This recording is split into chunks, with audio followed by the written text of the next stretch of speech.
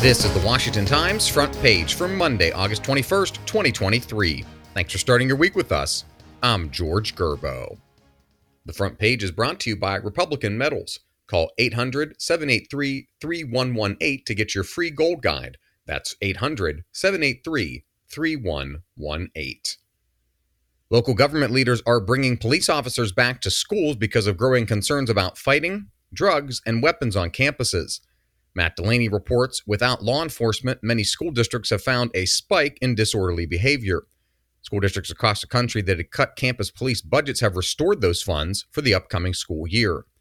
Nearly 36 school districts across the country removed police officers from schools within a year after George Floyd's death at the hands of Minneapolis police in May 2020.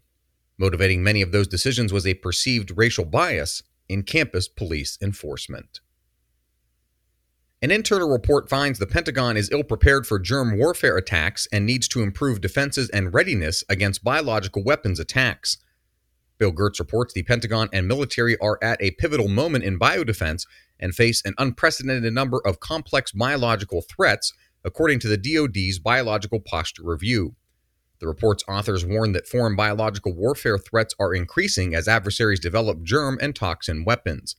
Some of the weapons are being developed in civilian research and will be difficult to identify and trace if converted to weapons of war. Legal experts say the Supreme Court will be forced to revisit the Bostock v. Clayton County decision regarding school bathrooms and transgender youths.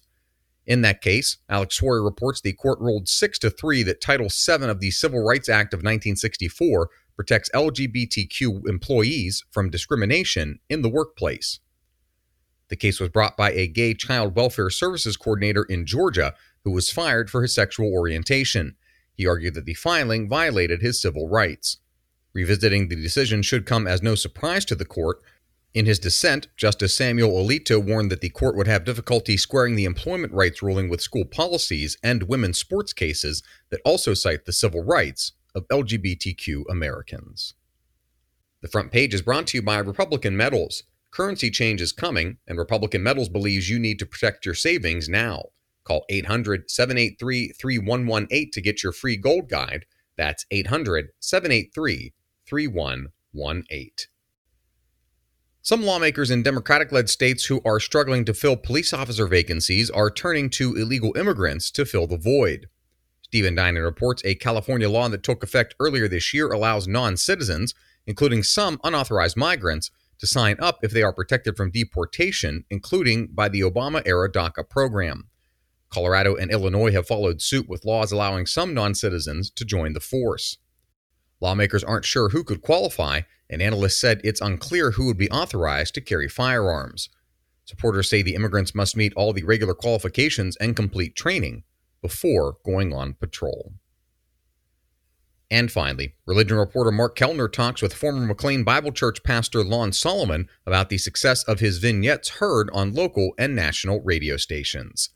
Find all of today's front page stories at WashingtonTimes.com/frontpage or on the Washington Times app, and find us wherever you get your podcasts. Just search Washington Times in any major podcast app.